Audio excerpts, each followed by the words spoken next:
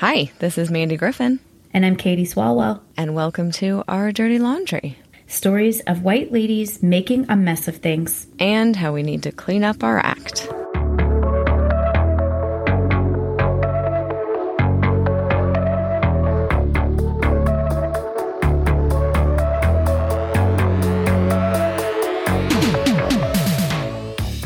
Hi. Hi. It's us. I'm Katie. I'm Mandy. And this is Our Dirty Laundry. It's a podcast where you come every week to listen to us give you the dirt that we're learning about our history. When we say our, we are both white women, and we want to learn about what white women have been doing to keep white supremacy alive. Turns out a lot. Turns out a whole heck of a lot. And it's not history that we learned growing up.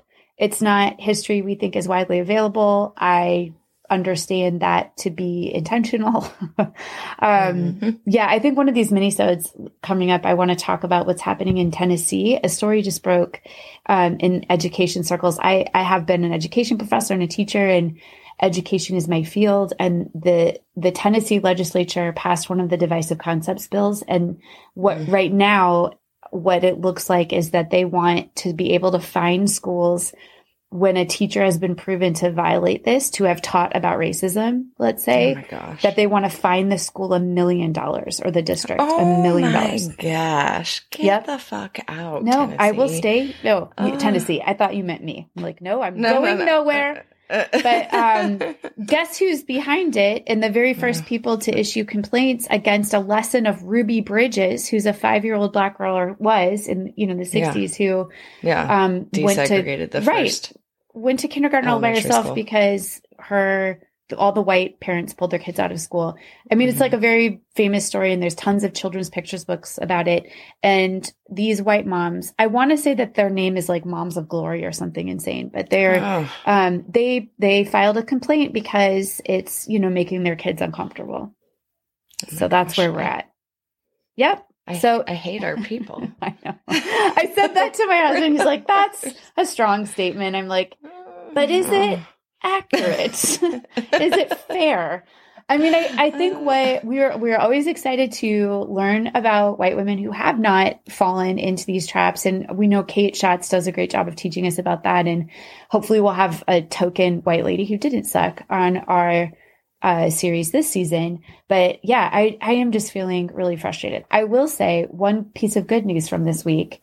I actually tweeted about this. I rarely tweet, but I opened a bag of frozen broccoli and it was all heads.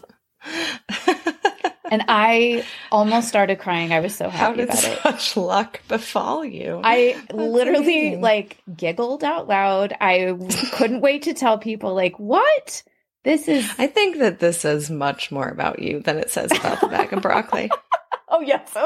The bag of broccoli felt bad for me. I think those little heads were like, oh, you need to fix stuff in your life. Yeah, I was just, anyone who listened to our previous minisode knows that I'm in just kind of a dark place right now. So yeah, that bag of broccoli really turned a corner for me. So thanks, whoever filled it. Package. Yeah, you really knew what you were doing. So thank you. Because does anybody want a bag full of broccoli butts? No. And that's what it normally is. I don't want your cast off tips. You're right. That's the thing that I love about making cauliflower rice. Which I love, is that when you just mince up all of that, it doesn't matter if it's the heads or the butts of it. It all makes good cauliflower rice. So yes, although it gives I feel less wasteful. Love it. I love eating it, and then I have problems later. I don't know. If you do, but definitely the GI problems with that. Yeah, I know, but it's so good. For more on that, listen to our other podcast, Digestive Health, the ins and outs. Okay, so tell me everything. Okay. We left off, talking about prominent feminists, Gertrude Davenport and Victoria Woodhull, and how they came from really different perspectives. One, you should only have sex with one person kind of, or maybe no one ever kind of attitude. And then one was no, you feel it, you go for it. But they both ended up coming at eugenics from a white supremacy perspective, and that is depressing. But I knew you had more women you wanted to talk about who fell into this camp of like really prominent white feminists that are often held up as like really significant heroes in reproductive rights or, you know, feminism generally. But this is where white feminists fall down so often.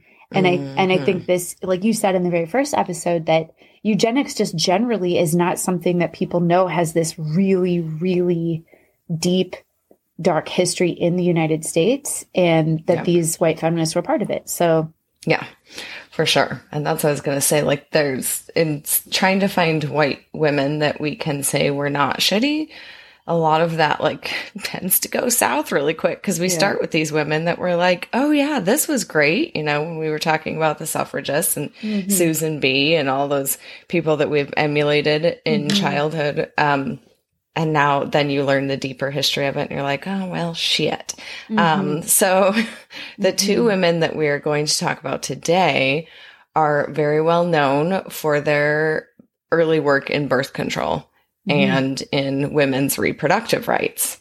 But for both of them, it's really steeped in some ugly, ugly eugenics history. So, which often gets overlooked, but has just more recently, I would say even in the past like few years, and definitely in the past decade, has come to light that these women were not saints. So, but definitely thought of as feminists, and like, you know, in women's national like halls of fame, and had stamps made after them and all of that kind of commemorative stuff that we do for people that we respect. But it turns out these broads were heinous bitches. Well, I mean, for me, I think my listening ears are on to think like, okay, I might very well agree with and support their goals, some of their goals as it pertains to, you know, women's access to healthcare or women's right to vote, let's say, or whatever like, I think there are ways that we can say yes, but let's look at their tactics for trying to push for those changes. And then that was more of like the suffrage movement. Like, okay, what can we learn today about working in solidarity with people when we do share the same goal?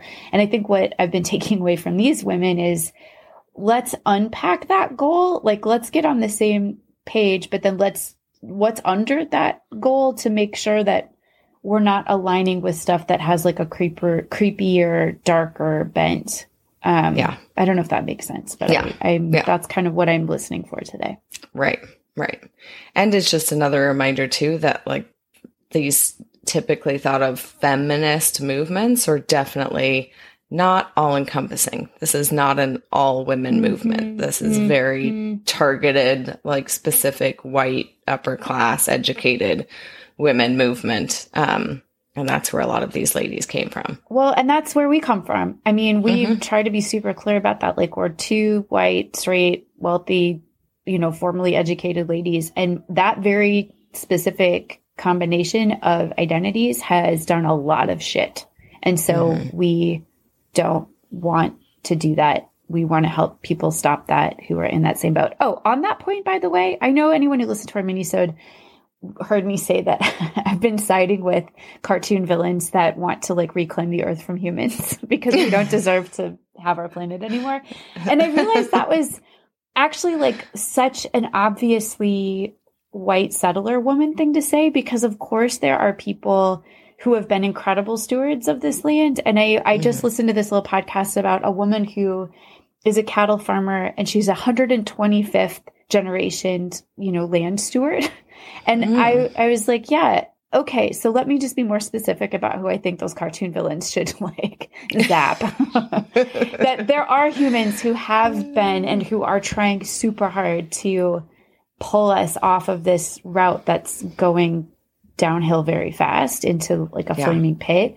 And I think it's, when I say our people, like rich, white, formally educated women, some who identify as conservative, but some who identify as progressive, who like are really not helping that project at all. So can we join in with those people who have been and are trying desperately to preserve, you know, what we have left of our planet? So that, okay. Anyway, I just soon. Yeah, like within let's the next get on this few real weeks. quick. Yeah. Yeah. Yes. Okay. So if you haven't listened to the previous eugenics episodes and you're just jumping in on this for the reproductive rights part of it, the quick eugenics recap is the idea that you can build a quote unquote better human race through selective breeding. Comes from Darwinism, where we learned about natural selection and how over time evolution happens when nature chooses, selects for these phenotypes which make people more likely to survive. And then that's how evolution is thought to happen over time. And then, of course, humans get a hold of this idea and are like, ooh, let's speed this up and pick the things that we think are good. And these are the people who are in power. So typically wealthy white people at this time, who then decided what was good and what wasn't good, and then how people should reproduce to amplify that or stop people from reproducing in order to stop these, what they deemed less desirable traits from passing on. So that's eugenics in a nutshell. And you really can see where it goes real bad. Gross tasting nut. Yeah. Yep. Okay. So the two women we are talking about today are widely known for beginning the birth control movement in Europe and mainly England and then the United States. So we're going to start over on the other side of the ocean today, jump across the pond, as they say, to England and learn about Marie Stopes. So I've actually never heard of her. I mean, you say famous, but I don't know that name. Well, it's probably because we're not English. I'm pretty sure the people over pretty sure people in England probably have some idea of who she is. Our British listeners are like, Stopes. They're very excited. No, they probably shouldn't be. So if they are now, they're not going to be by the end of this. Okay, so she was born in 1880, died at the age of 77 in 1958. The second woman we're going to talk about is Margaret Sanger in the United States, and they were contemporaries, like alive at the same time. Okay, so what she's mostly known for on the positive end is opening the first birth control and women's health clinic in London called Mother's Clinic in 1921. And this was a free clinic that gave birth control advice to women, kind of just married women. Okay. For one.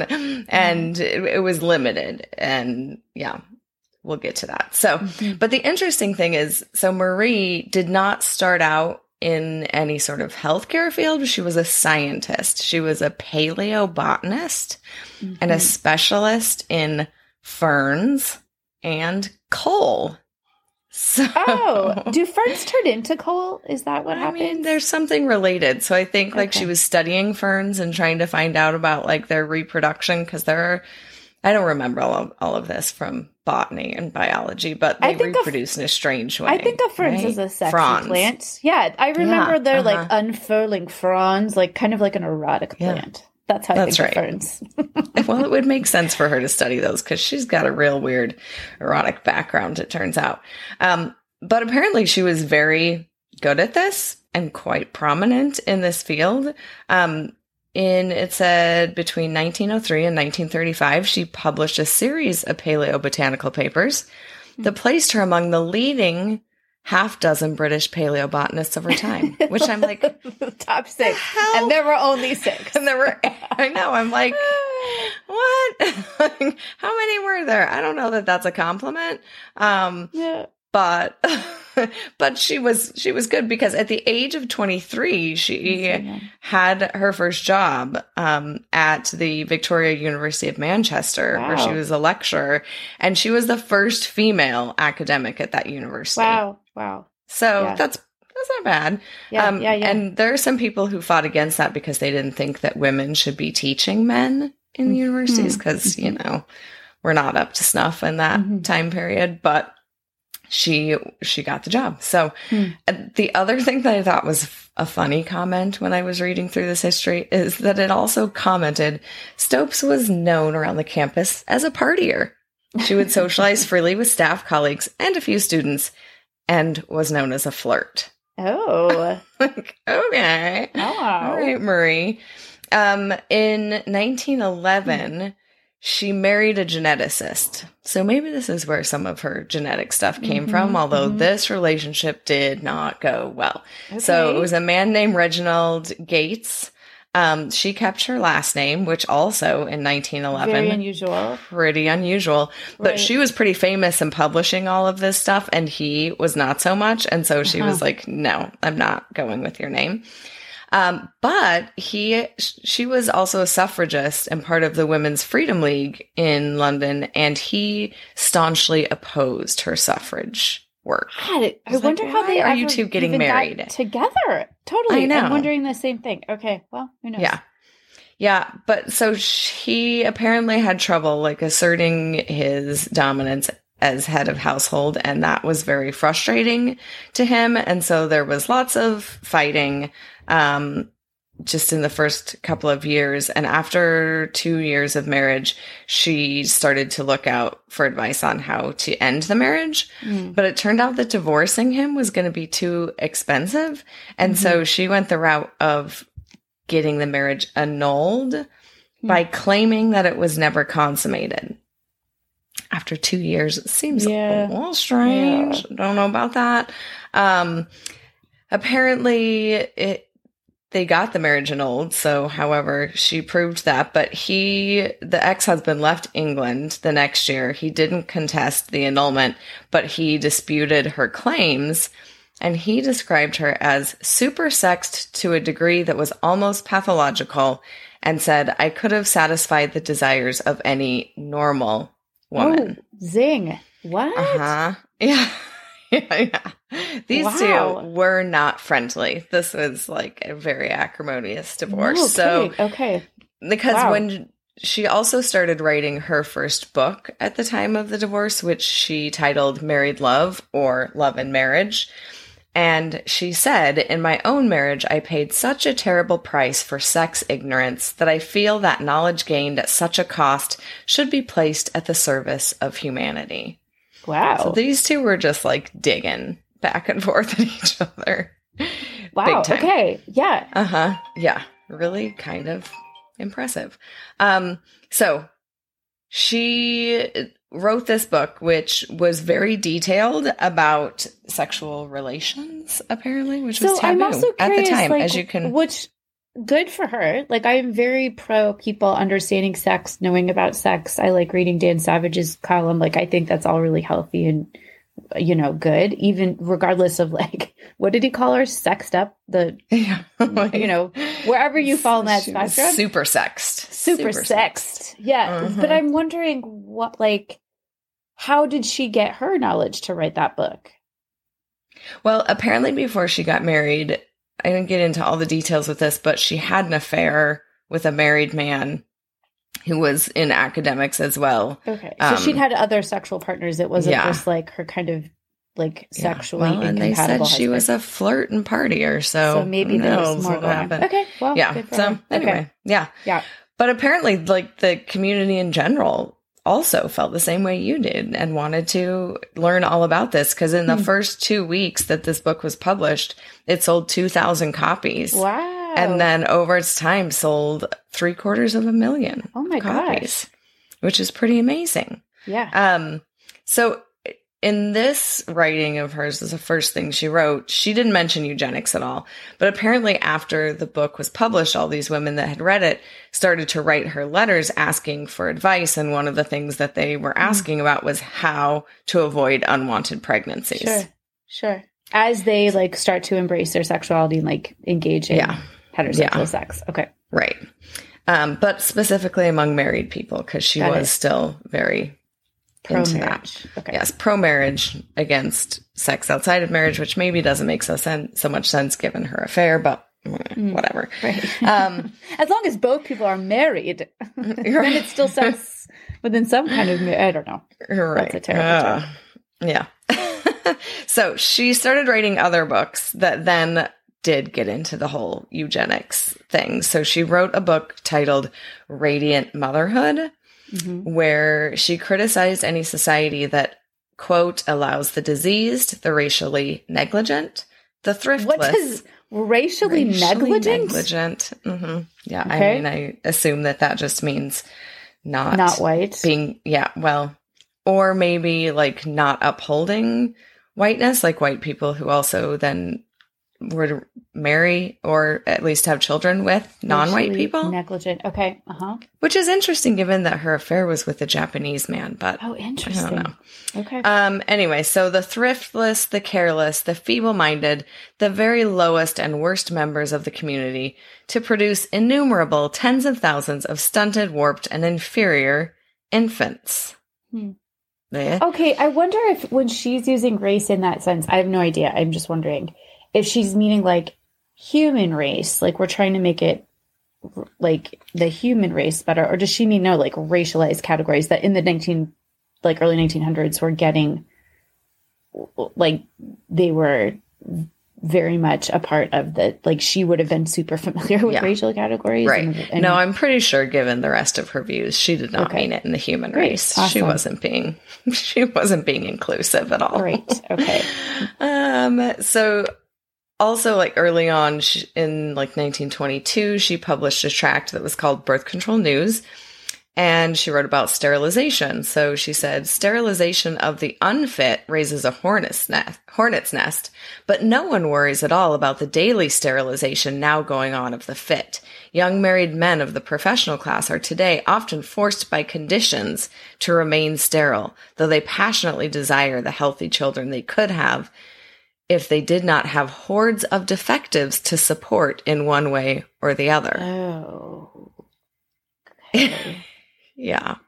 Hordes of defectives. So I don't really know. I mean, again, what is she really getting at with this? So the young married men in the professional classes forced by conditions? What are these conditions? Is she meaning because society has to support, she says, has to support these unfit people, then they can't support their own? Yeah.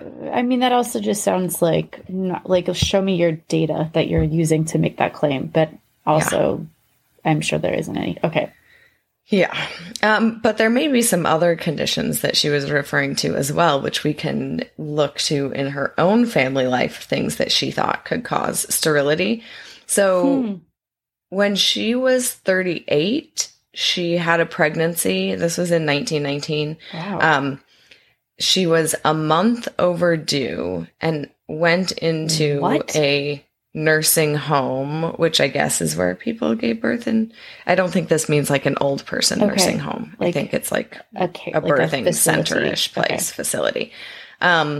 But apparently she and the doctors clashed over how she could give birth. She didn't want to give birth, like as most people still do ridiculously today, like laying on your back with your feet up. Right. She felt like she wanted to like be on her hands and knees, and the doctor would not let her do that. And her child was stillborn. No. Which is, really, really awful. And who knows, like the month overdue, and that happened if it was related to the birth. The doctors try to suggest that it was due to syphilis, but apparently that was excluded. Okay. But Stopes was very, very, very furious and said that her baby had been murdered. Yeah. Which, I mean, I can understand. That's heartbreaking. Ugh. Yeah, really terrible. So trauma. Here we go with the trauma again in life. But 5 years later, so in 1924, she was 43. And at the time of the birth, I guess she was 44. She did have her only child. Harry Stopes was his name. So Harry didn't get the best mothering. There was actually an article that I read for this that was called something like Monster Mother. They called her. She was terrible. So Harry was forbidden by his mom to read books because she thought that reading encouraged people to only have secondhand opinions and stopped them thinking for themselves. As the author of books. Right. Okay. Okay. And also, she forced him to wear skirts until the age of 11 because she thought that the ugly and heating in the wrong places garments most men are condemned to wear could lead to sterility. Like pants. Pants. Fry your balls, basically. Right. That's what she thought. So he was forced to wear skirts. Burn your mind, and pants fry your balls. Yeah, exactly. Parenting advice from Marie Stopes. Marie Stopes. Mm-hmm. She wrote a parenting book. You'll be pleased to know. He also, for the same reason, was forbidden to ride a bicycle. Okay. The balls. Okay. Anyway, so she was 44 when she had him. She couldn't have any more kids, but she thought that he should have a companion of some sorts. So she advertised to adopt a child between the ages of 20 months and 2.25 years. So in her advertisement, she specified that the child should be absolutely healthy, intelligent, and not circumcised. So a boy, I'm assuming she means. Yeah. So she wants a boy. Okay, an uncircumcised, smart toddler boy. Yeah. Okay. So she accepted a child named Robin, who was a boy, from an orphanage. He was being brought up by he was an orphan, not in an orphanage. He was being brought up by his impoverished aunts, but she gave him back after 2 years. No! Yes. Don't you worry, it gets worse. Oh my When God. she informed them that the boy, who was then 5, would benefit from a few whippings. Oh. He was then followed by 3 other small boys, all of whom failed to live up to her standards in various ways. I mean, the fact that she's adopting a kid to serve And as like a playmate to her child, not even like I want another kid, but like my kid needs a playmate. Mm-hmm. And then returning them. Oh, so 3 more. There was Dick, who was returned to the National Children's Adoption Society on the grounds that he would never bloom so as to be a credit to us. That's why she returned him. John, who was rejected for a, quote, lack of academic ability and literary and artistic sensibility. And these kids are like 4 or 5 years old? Yeah. Like small children. And then Barry, who she renamed Roy, fell out of favor for wetting his pants, making him unfit to live in a decent household. Fucking awful. Okay. Yeah. Yeah, this woman, like, seriously, now you understand why the article called her a monster. Because this is horrendous shit. Like, so terrible. Then, even with her only son, Harry, she so believed in these eugenic ideas that it ended up getting him kicked out of her will because he married a woman who was nearsighted and had to wear glasses. Yeah. And it's not, this is not hearsay that she's said any of this shit. She wrote this down in letters that are available, the ways that she complained about this marriage. So she said, Mary, who was her son's wife, has inherited a physical defect and morally should never bear children. By marrying her, morally should never bear children because she was nearsighted. Nearsighted. Mm-hmm. By marrying her, he has betrayed his parents and made a mock of our life's work for eugenic breeding and the race. If I were Harry, I'd be like, good, bye. Yeah. What? Peace out. Yeah. Ugh. She said she has inherited a disease which not only makes her wear hideous glasses, so it is horrid to look at her. Jesus, this woman is like the worst person I've ever heard of. Okay. Yeah. But she said the awful curse will carry on, and I will have the horror of our line being so contaminated and little children with the misery of glasses. This is insane. Yeah. I can't believe that this is the story. By the way, I did look up a picture of her while you introduced her because I just had no conception. Yeah. And it's not like she's the most glamorous fox in town. Also, by the way, I'm sure you're going to get to this, but I was horrified to see that when you Google her name and click images, that Marie Stopes' finest all rubber racial cap pops up. Yeah. Okay, so I can't wait to hear what that is. All right. So she said, Mary and Harry are quite callous and both the wrong to their children, the wrong to my family, and eugenic crime. And she subsequently wrote him out of the will.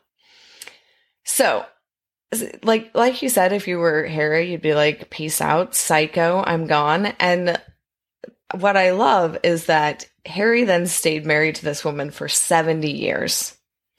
And they had 4 children. So apparently they did give the middle finger to Marie. But he did defend his mom later on, like in writings and articles when she started to be criticized for all of her bullshit. He used the old defense that we know. He said that people who would try to criticize her were out of touch with the realities of the 20s when such views were less controversial. That actually indicts her more, like, yeah. I mean, we've talked about that a million times on this podcast. Like, saying that a lot of people were horrible isn't really like a apologize great anything. Case. Yeah. And of course there were people at the time that were like, no. Right. Yeah. Ugh. Okay. So she left like a bunch of stuff. I think she left her clinics to the Eugenics Society of London, and then she left all of her money to another foundation. She did give Harry the 13-volume collection of her encyclopedia. That's what he got from her. Great. At her death. Cool. Okay. Henry was alive until 2014. He died at the age of 90 in 2014. Wow. So again, this is also how close all of these histories are. We've talked about this before too. This stuff is not that far removed. Right. Right. Yeah. So totally bonkers. And his, like, her grandchildren are like our age, probably. Yeah. Okay. Yeah. Great. I wonder if they are nearsighted. If someone, oh my God, I love it. And if like by some chance someone knows a British person with the last name of Stopes who you think might be related to this woman, we'd love to talk to them. Oh, man. Yeah.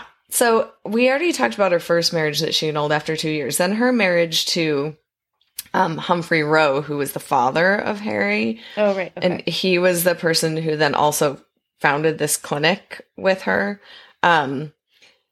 But their relationship was not so great either. He was apparently a World War I flying ace. He was a rich philanthropist, but they had Henry, sorry, his name is Humphrey. There's too many H's. Yeah. But they had Henry together. Henry, but apparently went by Harry, because you said Harry, but maybe that's just his nickname. It doesn't matter. It's fine. Yeah, no, you're right. I can't I think his name's Harry. I said Henry later, but it's not. His name's Harry. Anyway, so she forced Humphrey, her husband, to write a letter, which she dictated to him, freeing her from their marriage vows because she was bored of him as a lover and a companion. Okay. They did not divorce, but she banished him to the attic of their 18th century mansion. And he went there. And she only let him enter other rooms in the house if he had first completed his chores. This woman is a psychopath. I mean, also, why would he stay in that situation? I mean, I'm sure it's complicated, but that is all like, if I saw it on a soap opera, I would laugh at how ridiculous it is. Yeah, it's absolutely bonkers. Like, this is all so fascinating. Like, what in the world? Yeah. So then, given this background in history, none of us will be shocked to learn that she was a big fan of the Nazis and Hitler. Oh, okay. So in 1935, she attended the International Congress for Population Science in Berlin, which was 2 years into the Nazi rule. And she wrote about concepts of racial purification and racial degradation. So she's not talking about the human race. Yeah, got it. She was very racist, anti-Semitic, and also virulently anti-Catholic. So, then in 1839, it's also documented 1 month before Britain went to war with Germany, she sent Adolf Hitler a copy of her book, Love Songs for Young Lovers. Yeah, for real. This is not made up. She included the following introductory letter. So this letter exists with the book that she sent to Hitler a month before Britain went to war. Dear Herr Hitler, Love is the greatest thing in the world. So will you accept from me these poems, that you may allow the young people of your nation to have them? The young must learn love from the particular till they are wise enough for the universal. I hope, too, that you yourself may find something to enjoy in this book. Ugh. Gross. Ugh. Yeah. And then in 1942, during the Second World War, she wrote a poem that included the stanza, Catholics, Prussians, the Jews, and the Russians, all are a curse or something worse. What the fuck?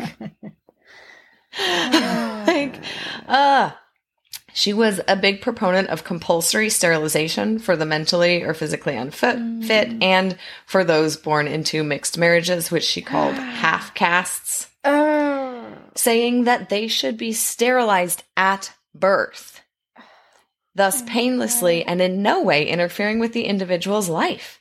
The unhappy fate of he who is neither black nor white is prevented from being passed on to yet unborn babes. Oh my God. Yeah, is right. So the thing about the racial caps, they were also called something else. And there was also something called the golden pin. Anyway, so from what I could read, racial caps, it's like a cervical cap, kind of like a contraceptive method. And she called it the racial cap? Yeah. Yeah. Uh-huh. She did. Was it... Mm-hmm. Wait, I'm just wrapping my mind around this. So was it like, hey, white woman, you're going to have sex with someone who isn't white. You better put your racial cap on. Maybe, or like or promoting the use of those among people that she didn't think should have more babies. Because this was a big thing of like wanting these more fit people to reproduce. Yes, in their own time and like with their own, by their own education and having understanding of all of that. But they also did not want other people to reproduce. So maybe teaching like those in the poorer class and that were not white to use these. Okay. Both, I'm sure. Okay. Yeah. So this is her, but this is just one more point to point out how just absolutely batshit loon ball crazy this woman legitimately was. It said in one of these articles that her private life was torn apart by her raging megalomania and a belief that she was some sort of divine messiah. So she apparently at one point addressed a conference of Anglican bishops and greeted them with, "My lords, I speak to you in the name of God. You are his priests. I am his prophet. I speak to you of the mysteries of man and woman." She's crazy. But this woman. Not like when you think about the leaders of movements that tap into these like horrible impulses and ideas, not unique. No. So was you said that there were critics that her son was responding to, but had she been a more revered figure? Like what is her status now in Great Britain? They had Marie Stopes International is like an international organization for like reproductive rights, birth control, all of that kind of thing, which was named after her, like in honor of her, but never mentions any of the rest of this eugenics ugliness that she was part of. And apparently that quote from him was in a Guardian article when they talked about renaming that organization. So instead of being Marie Stopes International, it's now MSI. But they don't use like Marie Stopes. They don't say that that's what it stands for. Okay. But they just use those letters. Okay. I don't know. Whatever. Yeah. And apparently there was a big outrage because they did put her on one of this, like made a stamp for her recently in Britain. And people were like, what is wrong with you? Yeah. You can't put this woman on stamps. So those are some of the recent controversies with that. Interesting. Okay. Yeah. Totally crazy. Anyway, so that's Marie Stopes. Her friend over in the Americas was Margaret Sanger, which I also didn't know a lot about. Like, I'm sure I'd heard her name and knew that she had founded what eventually became Planned Parenthood. And so therefore is revered in that way in American feminism. She, like I said, they're contemporaries. They met in London in 1913, 1914 time period when Sanger was there in exile, where she was avoiding trial under the Comstock laws that we've talked about before for one of her publications. So it was against the law to like publicize certain sensitive things and put them through the mail. And so she had done that with some tract, and they were trying to put her on trial. So she went over there for a couple of years in exile. So there's not as much about her personal life as there was about Stopes. Really? But an interesting thing is that she was born to parents, and her mother was Anne Higgins. She had 18 pregnancies. Wow. And 11 live births before she died at the age of 49. Wow. And Sanger was apparently the sixth of those 11 surviving children, and spent her life kind of in this household with tons and tons of children, and then not a mother for most of it because her mom died. So this may inform some of her later views about how women should limit the number of children that they have, I would assume in some way, especially if you don't have the resources to raise them. Right. She eventually got married and had 3 children of her own. She was divorced and then remarried at one point. So she started her work as a nurse, and this is kind of where she got into the reproductive control stuff. She often told stories about meeting women who had frequent childbirth, who had miscarriages, and then who self-induced abortions because they didn't know how to avoid pregnancies. So she told a story frequently about a woman named Sadie Sachs, who she had gone to take care of after she became extremely ill due to a self-induced abortion. She said that afterwards, the patient, Sadie, begged the attending doctor to tell her how she could prevent this from happening again, and the doctor advised her simply to remain abstinent. She said his exact words and actions were apparently to laugh and say, "You want your cake while you eat it too, do you? Well, it can't be done. And I'll tell you the only sure thing to do, tell Jake, her husband, to sleep on the roof." So that was his answer to her, apparently, which Sanger thought was bullshit, rightly. Like, exactly. Yeah. Like, so then she says a few months later, she was called back to the apartment. Only this time, Sadie died shortly after Sanger arrived. She had attempted yet another self-induced abortion. Sanger would sometimes end the story by saying, "I threw my nursing bag in the corner and announced that I would never take another case until I had made it possible for working women in America to have the knowledge to control birth." Yeah. Which, yes, I feel like. Yes, right. Absolutely. Yeah. On board with this. Yeah. There's also some controversy that there was never any corroboration of that story. So that it might be something that she fabricated to use in parts of her speeches. But I'm absolutely sure that if it was fabricated, it's a conglomeration of stories that she witnessed while she was a nurse at that time. Story, even if it didn't happen to her or in that way, it's like a conceivable story. Yes, very, very conceivable at that time. And then that story, along with it, apparently Sanger had to rescue her own niece, who was apparently an unwanted child, from a snowbank that she had been left in 1904. Marked the beginning of her commitment to spare women from the pursuit of dangerous and illegal abortions or abandonment of infants. Sure. She was opposed to abortion, actually. She was very against it. She thought it was a societal ill, a public health danger, and she thought it would disappear if women could prevent unwanted pregnancies in the first place, which, I mean, come on.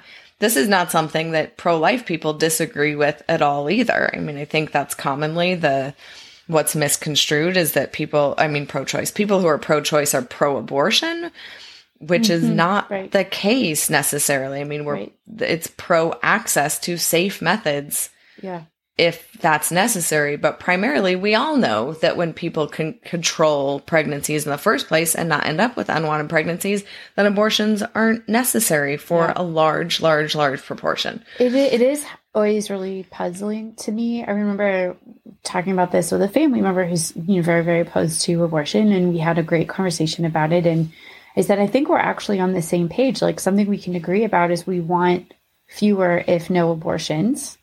Mm-hmm. So, like, the scientific way to do that is give women like very easy access to birth control, and give men access to birth control, and give everybody really great education about sex.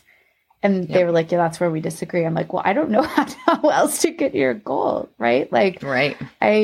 That would be how to do it. So it's hard for me to understand people that both do not want abortion access, nor do they want information or birth control available. Like, I can't square that. It's I don't know. I just maybe need to talk to more people. Do they not understand how babies are made? I don't know. Anyway, so the interesting thing in reading, like, a lot of the times when I first go to look at these people, I just go to their Wikipedia summary, and then I find sources after that. Right. But it's interesting in reading the opening part of her Wikipedia summary hardly mentions anything about eugenics. It just talks about her work as an American birth control activist, sex educator, writer, nurse, that she coined or popularized the term birth control. She opened the first birth control clinic in the United States and established the organizations that eventually evolved into Planned Parenthood. And then it goes on and on and on about that, and then just has this little blurb that says she has been criticized for supporting eugenics. That's putting it mildly. But it states, she has a quote that said, "We maintain that a woman possessing an adequate knowledge for her reproductive functions is the best judge of the time and conditions under which her child should be brought into the world. We further maintain that it is her right, regardless of other considerations, to determine whether she shall bear children or not, and how many children she shall bear if she chooses to become a mother." Great. Like, all of that can get behind. I think that's the function of Planned Parenthood currently, but that was not the end of things. Like, you turn the page of the pamphlet, it's like, and you're like, no. Okay. So it says, although Sanger articulated birth control in terms of racial betterment, like most old stock Americans, she supported restricted immigration, and defined, this is saying that she usually defined fitness for reproduction as an individual matter rather than in racial terms, but that's not exactly true. That's also like a little bit of rose-colored glasses onto the things that she said. So she had a speech in 1921 called The Morality of Birth Control, and she divided society into 3 groups in this speech. 1, the educated and informed class that regulated the size of their families, and the intelligent and responsible who desired to control their families in spite of lacking the means or knowledge. And then 3rd, the irresponsible and reckless people whose religious scruples prevent their exercising control over their numbers. That there is no doubt in the minds of all thinking people that the procreation of this group should be stopped. Okay. Her eugenic policies included an exclusionary immigration policy, free access to birth control methods, and full family planning autonomy for the able-minded, as well as compulsory segregation or sterilization of the profoundly retarded, in quotes. Sanger wrote, "We do not believe that the community could or should send to the lethal chamber the defective progeny resulting from irresponsible and unintelligible breeding." Thanks. That's great. Yeah, okay, great. You're saying, like, oh, don't worry, we don't think you should, execute them. We're just going to sterilize them. That's right. Just such a bananas way to present your argument. Like, I'm not saying this like heinous human rights abuse. Yeah. I'm just saying like 4 steps, to the side of it. Yeah. And she also criticized charity organizations that provided free obstetric and post-birth care to indigent women without providing information about birth control or educating the children. She said Such charities, by doing such, the poor woman is taught how to have her 7th child when what she wants to know is how to avoid bringing into the world her 8th. I mean, that I really, again, because I'm like pro access to information. I feel like, yeah, if some, and maybe somebody wants to have 8 kids, great. Right, but exactly. That's where the problem comes in. I would hope you would know that you don't have to. Yes. So she also published a tract called My Way to Peace that is basically like her eugenics platform. She argued that to preserve racial hygiene, the government should enact 3 coercive measures. Racial hygiene? Hygiene. Mm-hmm. Yeah. Again, yeah, first, like human race or like racialized groups? No, like racialized groups. Yep. Mm-hmm. Yeah. So first, it should sterilize those with mental and physical disabilities, including morons, mental defectives, and epileptics, in quotes. Second, it should segregate on state-run concentration farms a much broader public of impoverished and criminal citizens, including paupers, prostitutes, drug addicts, illiterates, and the unemployed. If the second group reforms its behavior and accepts sterilization, they could return to mainstream society. By her own estimate, she said 15 to 20 million citizens would live under that regime of segregation and sterilization. Oh my God. This is the classic moment where like economic injustice and inequality dovetails with racism so much, because she hasn't thus far used like specific racialized terms, but of course we know disproportionately who would be on that farm. Yeah, for real. And this is that comes up in a little bit in a critique that Angela Davis made of her. Yeah. But there was the third initiative, which would be obligatory birth control training for mothers with serious diseases such as heart disease, in an effort to persuade them to renounce any future childbearing. So we're going to get into next week forced sterilization in the United States, where at least 70,000 people were forcibly sterilized under the laws that were promoted by Sanger and people like her. So, yeah, there's some, like I quoted earlier, people try to say that, like apologists for her try to say she focused on the individual rather than race as a whole, but other people are like, that's really not true when you look at what she's saying. For concentration farms that are going to put 20% of the population, like that's not an individual plan. No. Well, and one of her most cherished initiatives was called the Negro Project. Oh, Jesus. We can only imagine where this is going to go, which targeted predominantly Black neighborhoods for birth control programs and recruited African American leaders to persuade minority populations of the value of contraception and sterilization. She wrote in a letter in 1939 to someone about this project, "We don't want word to go out that we want to exterminate the Negro population."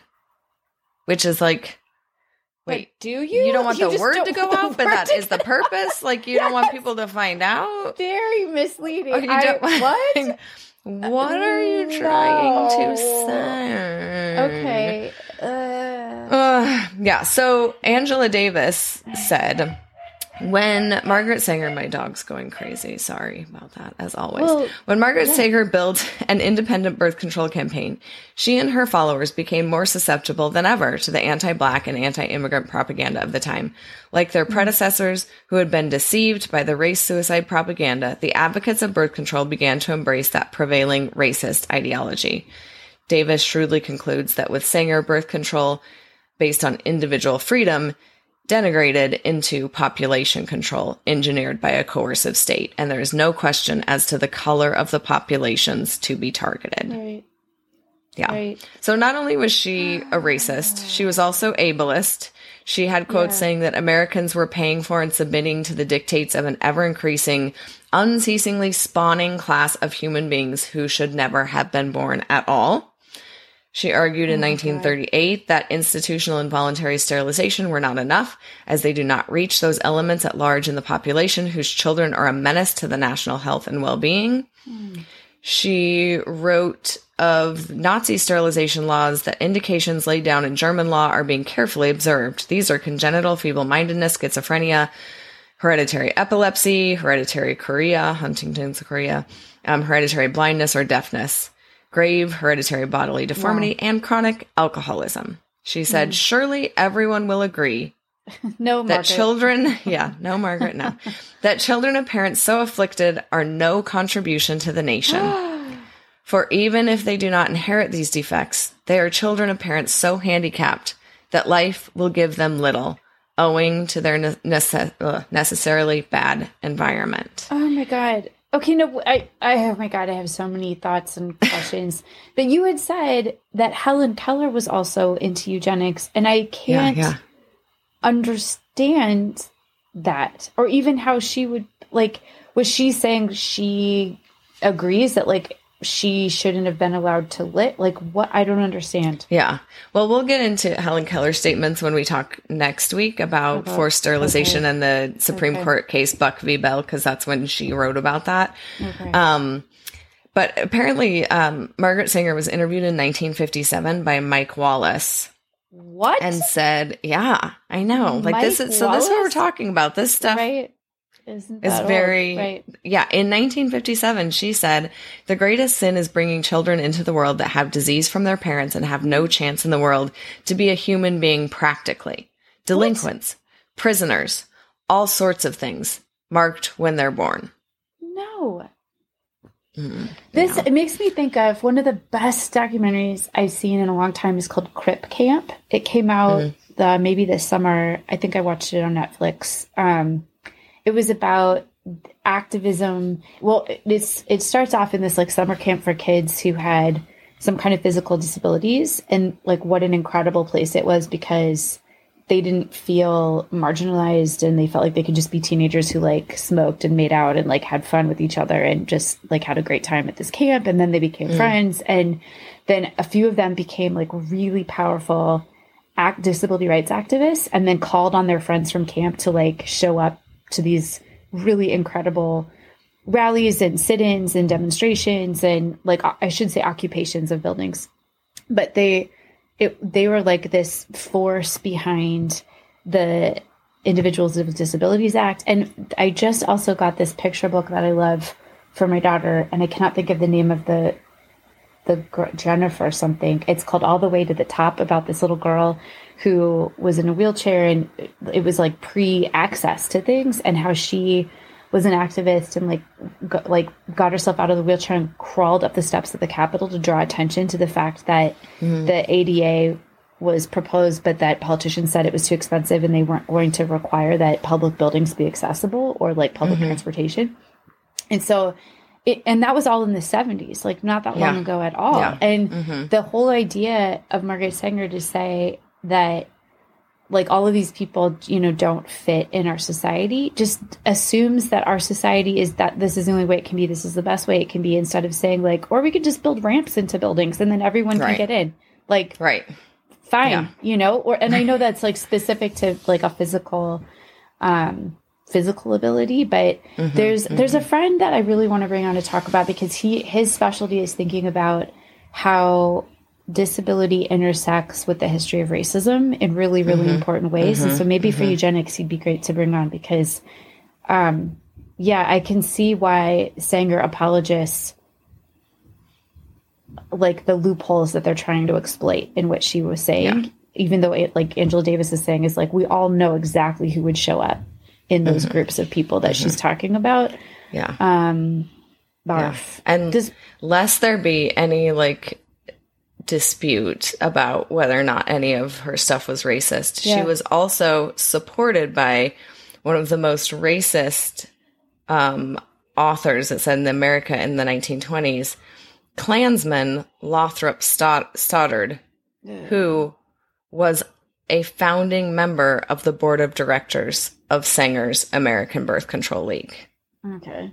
So when you've got the Klan on your board of directors, I mean, come on. Let's quit pretending that you weren't racist in the way that you were going about things. So it reminds me a little bit, some people might see these billboards. They're like anti-abortion billboards that are making the claim that the rates of abortions among Black mothers is like higher, and so that abortion is like killing Black babies.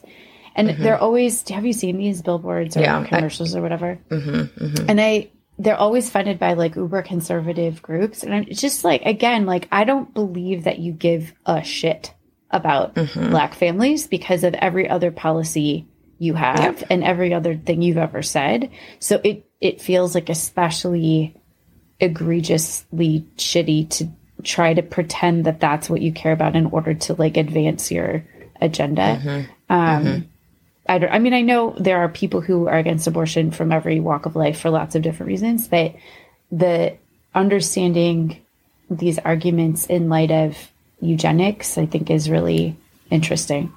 Yeah. Yeah.